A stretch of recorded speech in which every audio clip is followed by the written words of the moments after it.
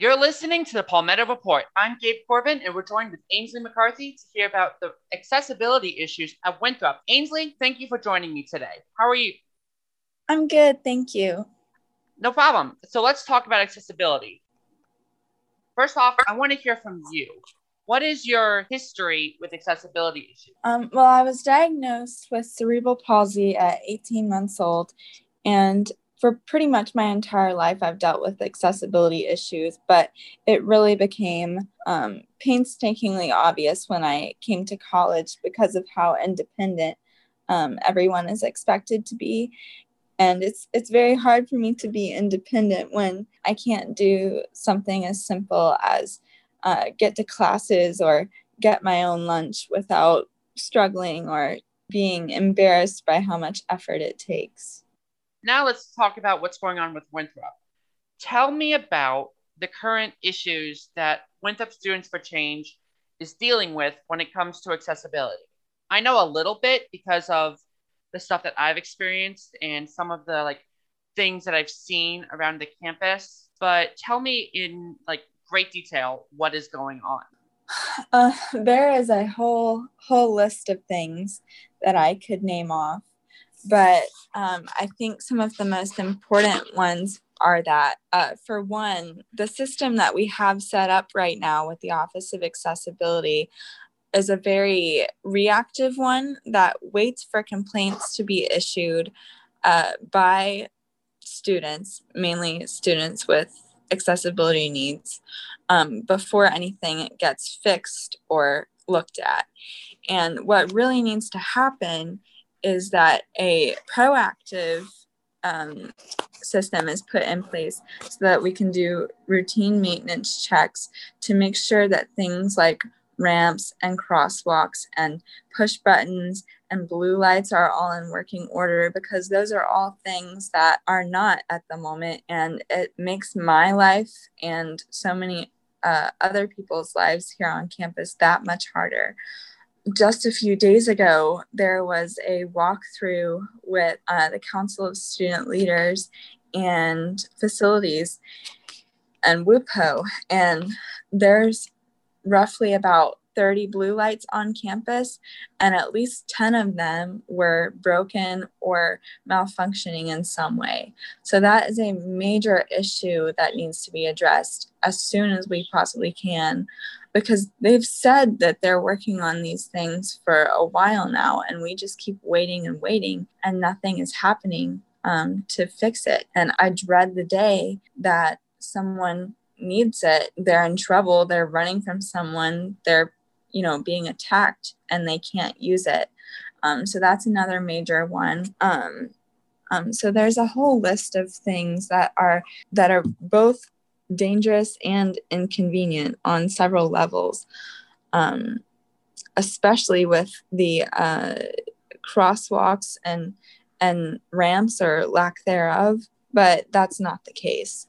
And the ones that are present are so messed up that we can still get our wheelchairs stuck on them or still trip on them.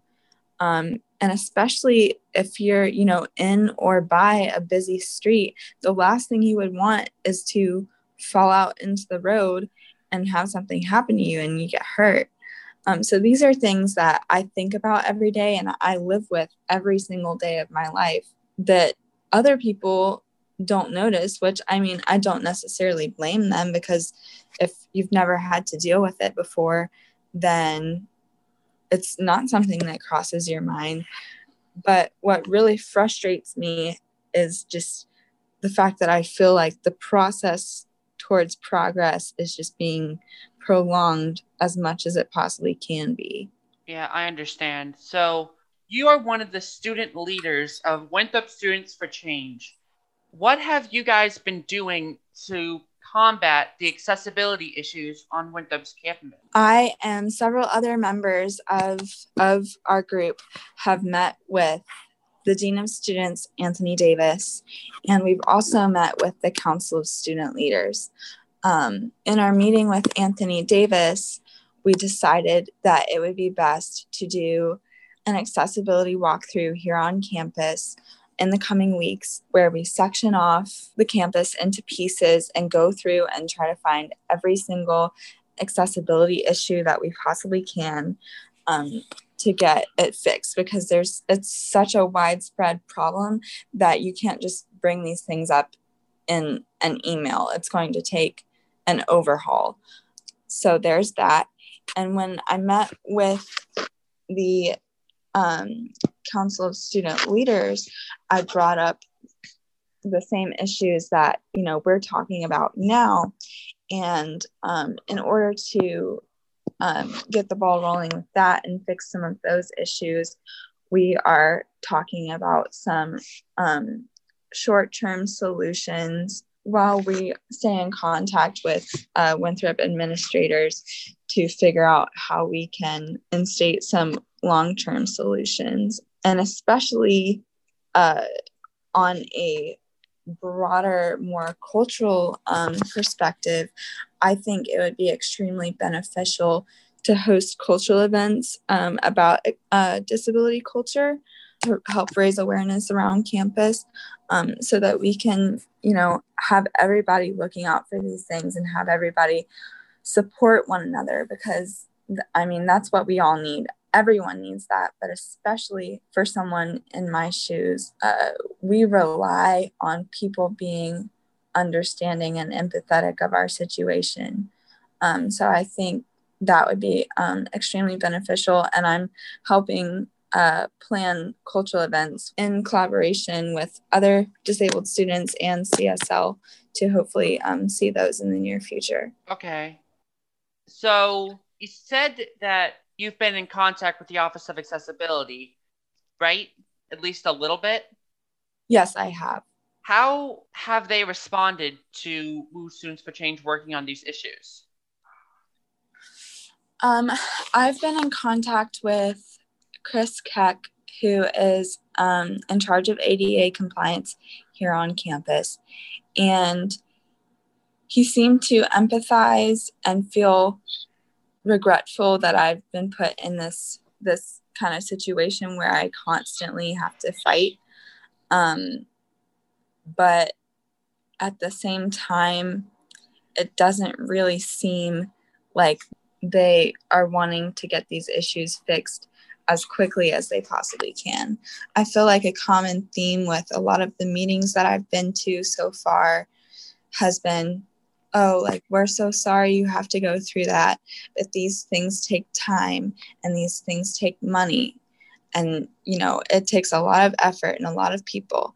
Well, I understand that. And I think we have a lot of people rallying behind us right now. And, Winthrop is on track to be worth over $1 billion in the next few years.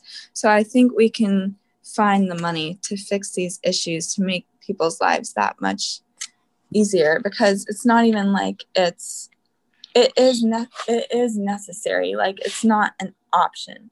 We are human and we deserve these things. So I'm going to continue my conversations with them, but hopefully, the solutions that we come to are realistic and helpful. Okay. So we've been talking about accessibility, and you mentioned that you've been in contact with a lot of people. Like what you just told me, you've been in contact with Mr. Keck. You've also been in contact with the Council of Student Leaders. And you mentioned to me that you also were in contact with the Winthrop Police Department, WUPO. That is correct, yes? Yes. What has WUPO been doing to help you, WU Students for Change, and the Office of Accessibility tackle these issues? We just recently met the person who is newly in charge of facilities here on campus, and they do a lot of the conversations with WUPO. So I have not personally met anyone from WUPO, but other people in my group have. And the person who is the head of facilities now has only been there for a few months. So they're still trying to get on their feet and get everything figured out because, as I mentioned, these things are so widespread that it's overwhelming. It's overwhelming for me, and I think with me bringing all these things up at once, it's overwhelming for other people as well. So as far as further details about WUPO, you might want to talk to some other people in the group, but that's what I have to say. You've done great work, and let's talk about the students for a second. How have Winthrop students and faculty responded to what you guys have been doing with the accessibility issues? It has been overwhelmingly positive, and I can't thank everyone enough. We have people almost every day come up to us, outside of classes or just on Scholars Walk, or DM us on Instagram and say, thank you so much for everything that you've done. You've inspired me to tell my story. How can I get involved? I want to help with these things. I wouldn't have known about these things if you guys hadn't have stepped up about it. So thank you for everything that you've done on campus. And it's so rewarding to be able to know that we are actively changing people's lives with the work that we're doing. And I can't wait to see what we do in the future as well. What point do you want to make to Winthrop, the students, the faculty, and even the Office of Accessibility about these issues that the group is tackling? I want to say that these are human needs and they deserve to be met, and that while I'm waiting for them to be fixed, even if they're trying to fix them, I remain unsafe, and that I'm going to keep talking about it until it gets better, because disabled people are human and we deserve to be treated as such. We have dreams and desires and things that we enjoy and hobbies, and we have all these passions and potential, but there's no way that we can reach our full potential if we're not given the appropriate resources, if we're scared to leave our dorm rooms because campus isn't safe for us, because it's socially alienating to have to go through this. I want that to be in people's minds as we move forward, because I think that empathy and understanding are at the core of the success of what we're trying to do. Okay. So that was my last question, Ainsley. Thank you for sitting down with me. Do you have anything you'd like to say to the listening audience about anything that we've discussed? Just thank you, everyone, for listening. And I can't thank you enough, Gabe, for giving me a platform to share my experience. I really hope that, everyone listening can join me in this fight and support me through it. So many people have supported me thus far, and I know that together we can do this, we can accomplish this, and we can make campus a safer, more enjoyable place to be that really will change people's everyday lives. So thank you so much. This was Ainsley McCarthy from Winthrop Students for Change talking about accessibility at Winthrop. You're listening to the Palmetto Report, and I'm Gabriel Corbett.